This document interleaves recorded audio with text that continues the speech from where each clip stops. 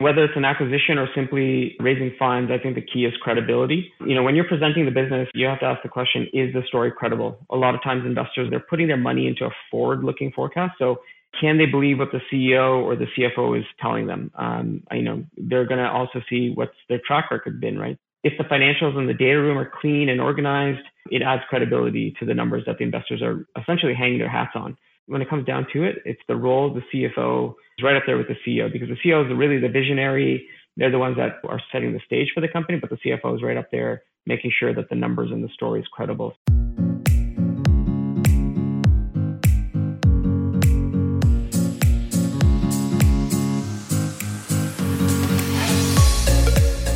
Hey, this is Danny, and welcome to the Spend Culture Stories podcast. We're not just another boring finance or procurement podcast. We explore the sometimes challenging stories and learnings when people, spend, and organizations meet, and how to drive sustainable growth while still balancing control and agility. We have vulnerable, honest, and raw conversations with only the most forward-thinking CFOs, finance executives, and procurement leaders who are challenging the status quo, that the way we've done it is just not enough. This is Spend Culture Stories.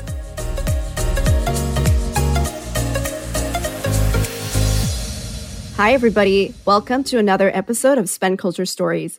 This is Danny, and today our guest is Souvik Roy, the Chief Financial Officer of Drop. So Drop, you might also have heard of them before. They are the first intelligent rewards program to surface personalized offers based on the way you spend. Souvik is a finance executive with experience leading teams at large public companies and also fast-paced growth startups, including his previous role as CFO at VersaPay and the Director of Finance at FreshBooks. So a lot of great experience there. And Souvik, as someone who also works in the fintech space, I'm super excited to have you on the show today. Welcome. Thank you, Danny. Looking forward to this. Absolutely. This is a question we always like to use as a warm-up question. Maybe you can let the audience know how you got started in the field of finance and what made you interested in pursuing this career path.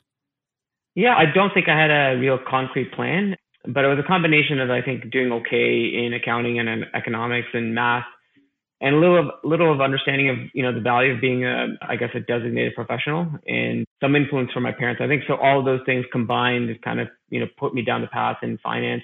A little bit of background. My grandfather was a businessman, and his right hand was his accountant. And so my mom always kind of told me that he was highly respected and the one person my grandfather always went to for advice.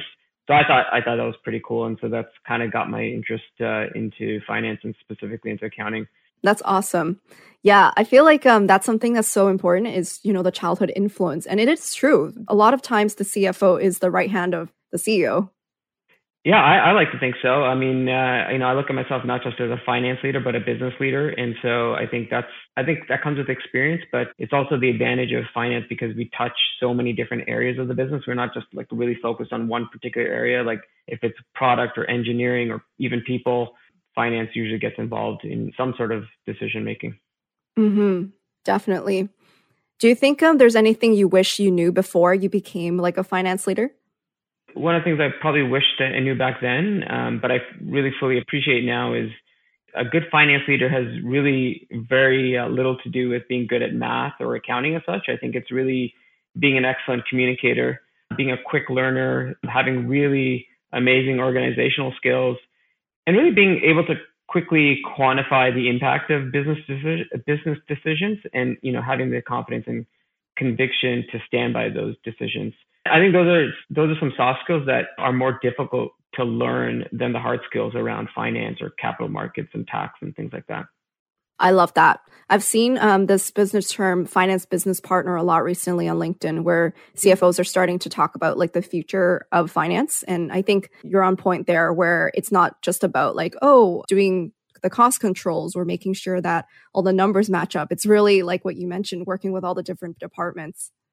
Yeah, I think those are table stakes, right? For most finance people, like those are things you kind of learn at early on in your career and make sure you have those down pat. Obviously, can't be a good finance leader without having those skills. But I think that's kind of, like I said, table stakes, and that's kind of you establish those skills early on in your career, and hopefully you evolve after that, and then you grow and kind of utilize those skills for other more, bigger and larger decisions.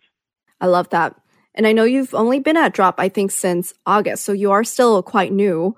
I'm really curious on hearing, what is it like being onboarded as a CFO during the pandemic, and how did you adapt to all the changes there? I think joining a new company is always a bit of a challenge, regardless of, COVID or not. You're meeting new people, you're learning about how things are done, different deals or partnerships that were signed before your time. And I think it's just, you essentially have to be a sponge for the first 90 days or so, in my opinion, to really get a good grasp of the business and how things work.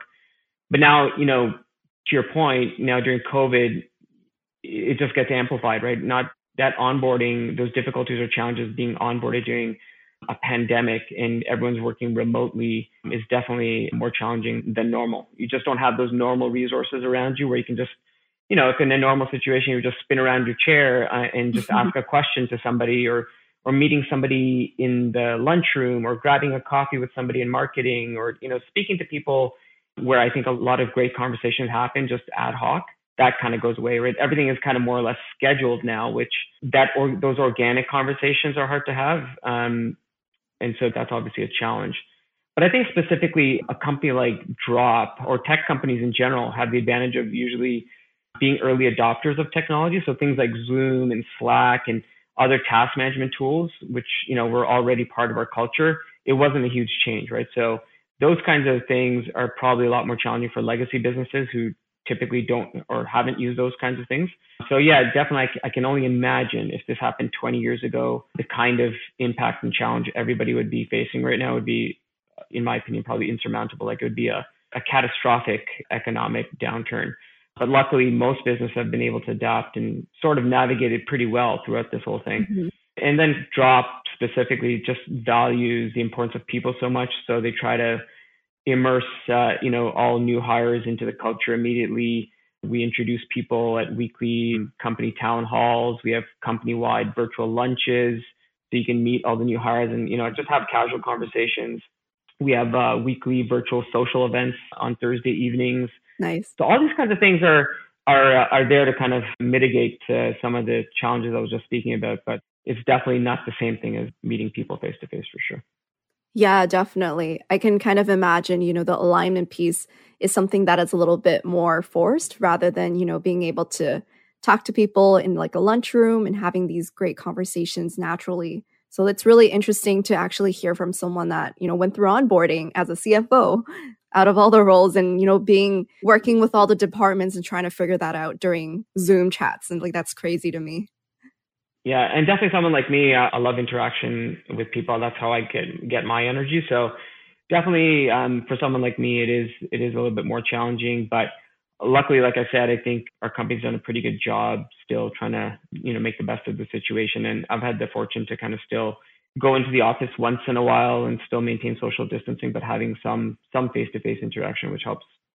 And, you've only been with the company for 2 months, but I'm sure you've already did a lot of like amazing things to fix a lot of broken processes. So what changes have you already made? What initiatives have you started within this time? Yeah, I think changes is maybe a term that sometimes gets misinterpreted because things weren't working, and which isn't necessarily the case. I remember when I first joined my previous employer, VersaPay, there were tons of significant changes that I had to implement right away because things were just broken. I had to build a new team, implement a new financial reporting, created new processes, eliminated redundant ones, things like that. So fortunately, kudos to the team at Drop. It's nowhere near that. It's been a lot more tweaking and kind of getting out of the way and making sure my team continues to forge ahead. And my responsibility is just to make sure that, any obstacles are kind of removed.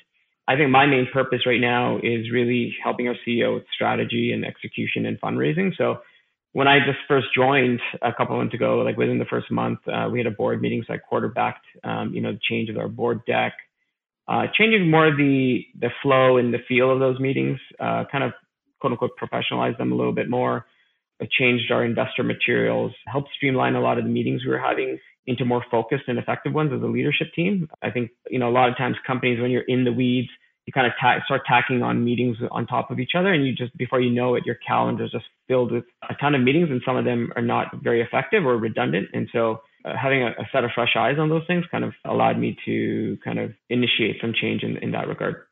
So I think, sometimes less is more. I think we're getting more out of these meetings than previously we did.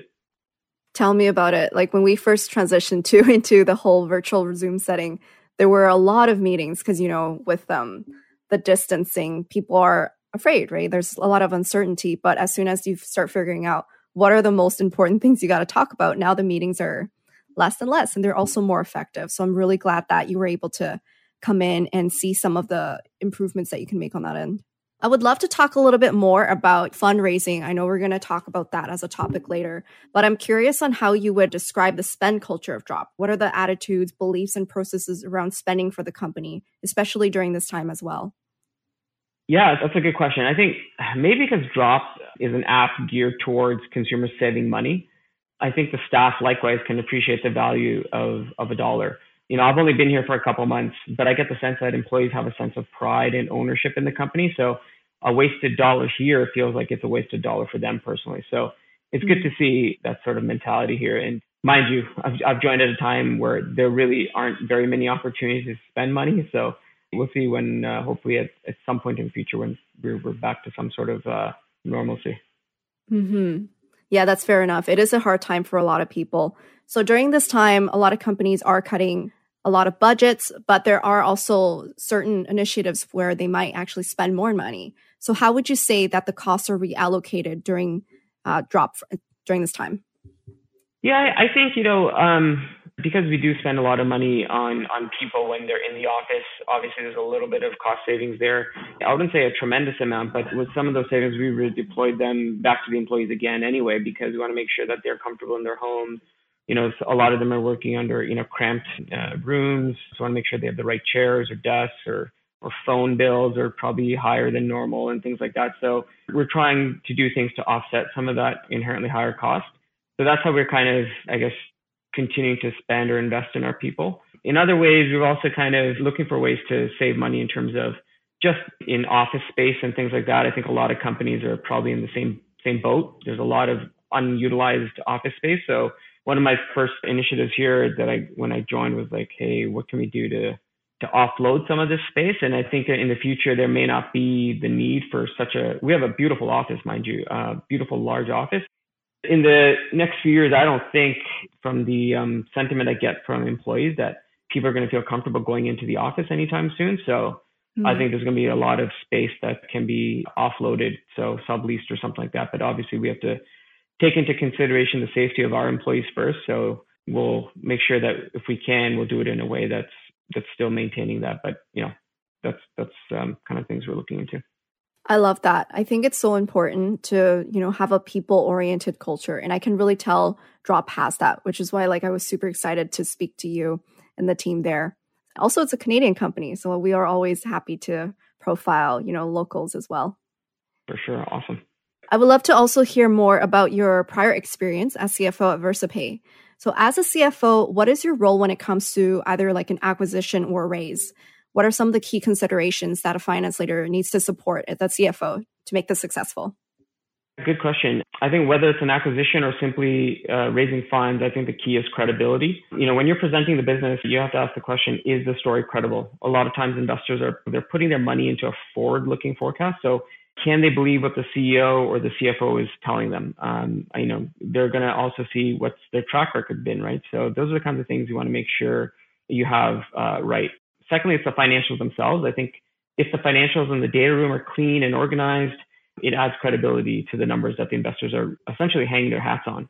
I would say when it comes down to it, it's the role of the CFO is right up there with the CEO, because the CEO is really the visionary. They're the ones that are setting the stage for the company, but the CFO is right up there making sure that the numbers and the story is credible. So I think, for me, myself, I was very involved in the acquisition of VersaPay, everything from originally having the investor meetings, garnering interest in the business, creating the models, choosing the right advisors and lawyers, which are actually very key, and ultimately responsible for the due diligence required to ensure a smooth process fell on me. So I think all of those things are really key considerations to have when you're selling the company or even raising just money. Definitely. And, scaling a company is quite difficult when it comes to, balance, right? Especially for startups, I feel like there's a sense of agility when it comes to growth, but also it's important to balance those financial controls. So as a CFO, what are your best tips to making sure that, you got the controls in place, but you're still moving as agile as you can? Yeah, another good question, Danny. I think the role of finance is really not to police, but to establish guardrails, if you do things properly. Everything doesn't have to be about policies per se, but building a culture around best practices and just really about going about business strategically rather than always thinking about what's the short-term financial impact. We just came through a recent example where we know we have a bunch of initiatives that are very important for the company in the near term. We need to hire a couple of engineers. It may not be budgeted for, but I know it's critical for the business. So if we were to just strictly go by the financial lens, you would say, no, we can't afford it. But then as a financial leader, you would say, well, how can we not afford it? You know what I mean? It's like the same question, but you just kind of spin it. It's like, if we don't do this thing, then, it might put the company in a bigger problem, in a bigger predicament. If you don't spend the money, sometimes you have to spend money to make money. But again, it comes with a little bit of experience and a little bit of knowledge about the industry and space. And I think if you can balance that out, you'll hopefully make, most of the time more correct decisions than wrong ones.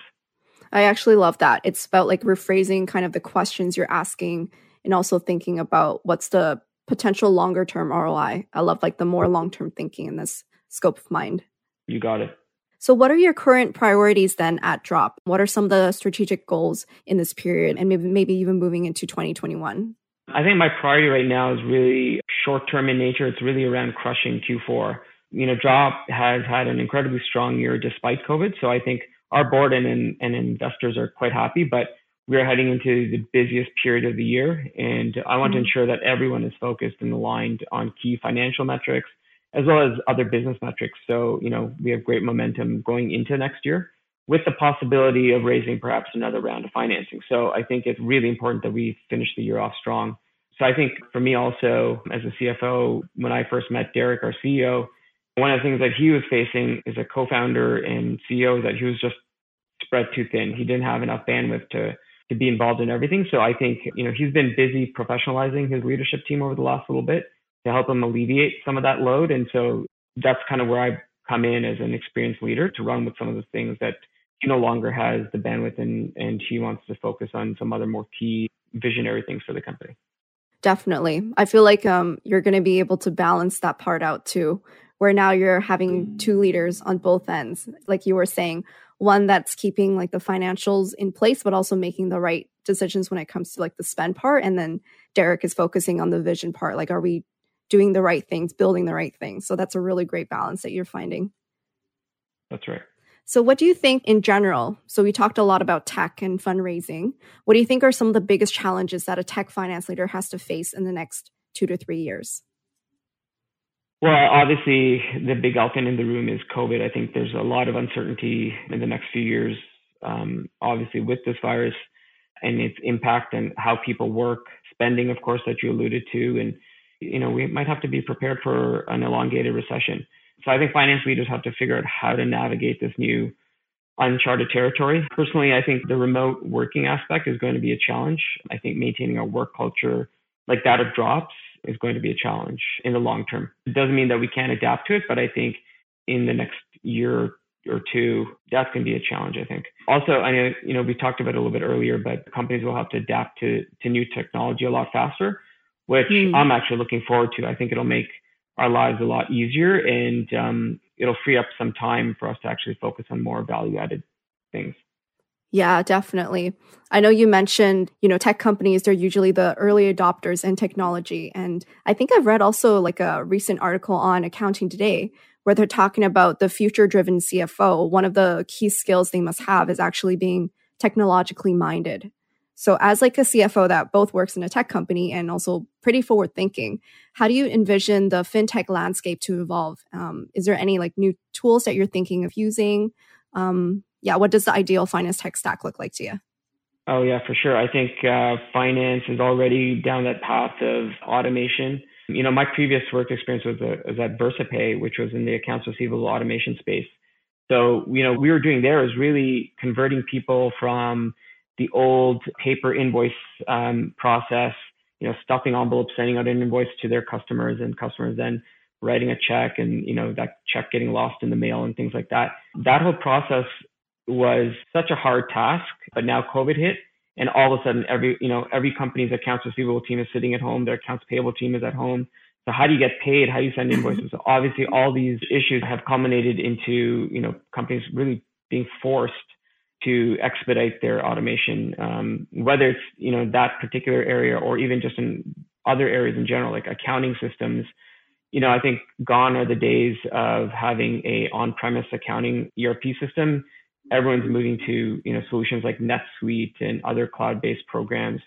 Another one, Xero, obviously my alma mater at FreshBooks with small businesses, providing them cloud-based accounting services.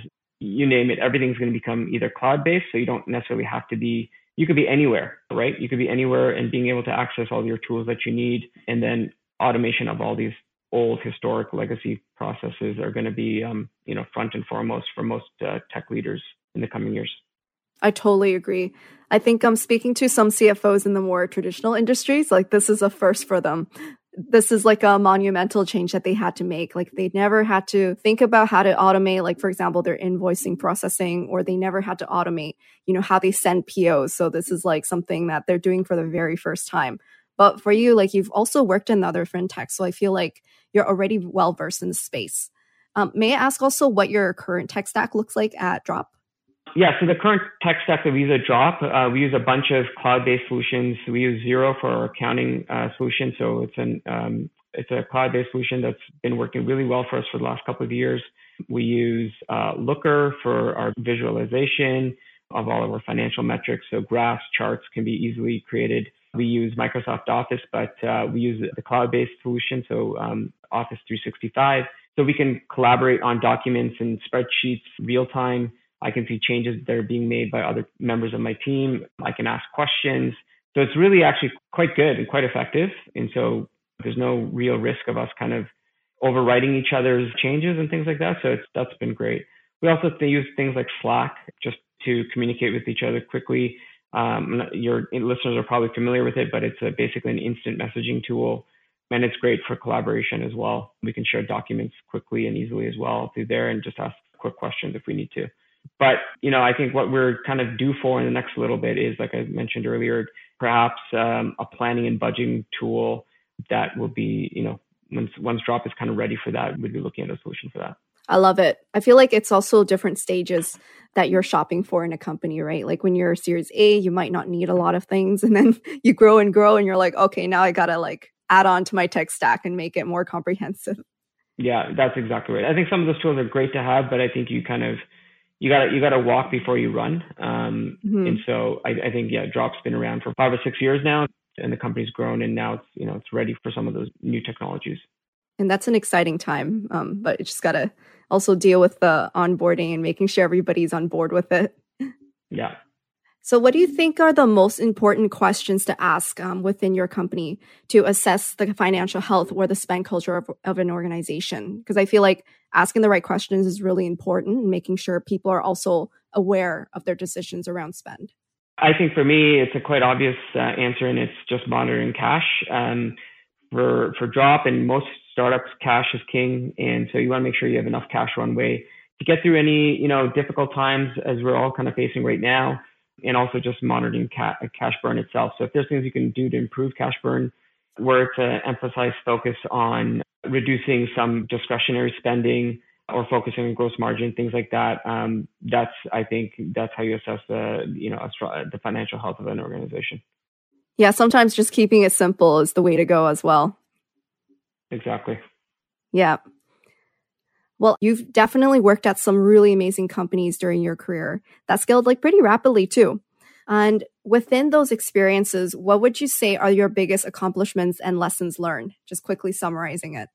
Yeah, I think I'm most proud of my ability to build teams. I'm really proud that, I've had a lot of success with really giving opportunities for my team to kind of improve themselves, develop, and, really get promoted in some cases go on to actually lead finance teams of their own. So I'm really proud to say that I've been a champion of my finance teams, and generally speaking, I've had really low turnover. So I'm really proud of that. That's awesome. I think that's huge. Like being able to build other leaders as a leader. Like I feel like that's really the pinnacle of when you've kind of figured out how to make magic happen. I think so. I think people are our biggest asset. So I'm always proud because the other things kind of are important too, but I think the people aspect for me is what I'm most proud of. Yeah, definitely. And if you had a do-over, like if you were able to do something again in your career, how would you do something differently? Good question. I hate to say I don't think I have regrets. So I don't know if I'd do over necessarily, but I guess if I could tweak it, maybe I would have loved to kind of spend some time abroad earlier in my career, working internationally. I think would have been a great experience for me. I think it's really harder to do later on in life when you have family and other liabilities kind of, so it's really hard to, get up and move. But I wish I could have done that a little bit, but that's a very small thing. I think I've been quite happy with the decisions I've made in my career and how things have evolved. I've been quite fortunate. So don't want to sound ungrateful about any of that. I love that though, because I feel like it's not really good to look back and kind of regret, but really look back as seeing as part of like the lessons, part of the journey. So I'm really glad you have that outlook towards life. Well, thank you. I'm the same way. Like sometimes I think, oh, should I have done that differently? But I wouldn't be able to make that decision at that time anyways, Yeah, because who knows at that time, if you did something differently, maybe the things that happened afterwards wouldn't have been the same. And so you might not be happy with the ultimate direction that your life would have taken if you'd made a different decision. It's that whole sliding doors thing or what have you. So exactly. It's always the uncertainty, right? You think, oh, what could have been? But you're here because of the decisions you're making. Exactly. I always feel everything happens for a reason. And so even when you think something didn't turn out your way, there's jobs I've applied for before that I never got. And I thought, oh man, that really sucks. My life is over type of thing. But, things worked out miraculously, probably even for the better. So, and I'm here at Drop now, so it couldn't be any better. I love that. And I think that's a beautiful end to this interview. So thank you so much, Souvik, for taking the time to talk to me and sharing your thoughts with the audience as well. Thank you, Danny. Thank you. I really appreciate you having me. And it's been a blast. Amazing. And if you guys want to check out Drop as well, you can visit their website at www.earnwithdrop.com. It's a really cool app. Do check it out if you haven't yet already done so. This is Danny once again. Thank you so much for joining me on another episode, and we'll see you again on the next one. Thanks for tuning in to another episode of today. If you like this podcast, please make sure to subscribe so you don't miss another great guest. We'd also appreciate it if you give us a 5-star review on iTunes for the Apple listeners out there. This podcast is sponsored by Procurify, a spend management solution that is making managing business spend simple. I know there's still a lot of you that are using spreadsheets, credit cards, and expense forms, or a mix of the above. Perhaps you're still using a procurement module in your ERP that is clunky and outdated. Procurify helps you implement proactive controls so that purchases are tracked and approved by the right person before it hits accounts payable. Never have to worry about a surprise invoice ever again. There's a reason why over 400 customers around the world love us. Our award-winning, easy-to-use system is loved by people everywhere. It's actually a purchasing system that your employees will actually want to use, believe it or not.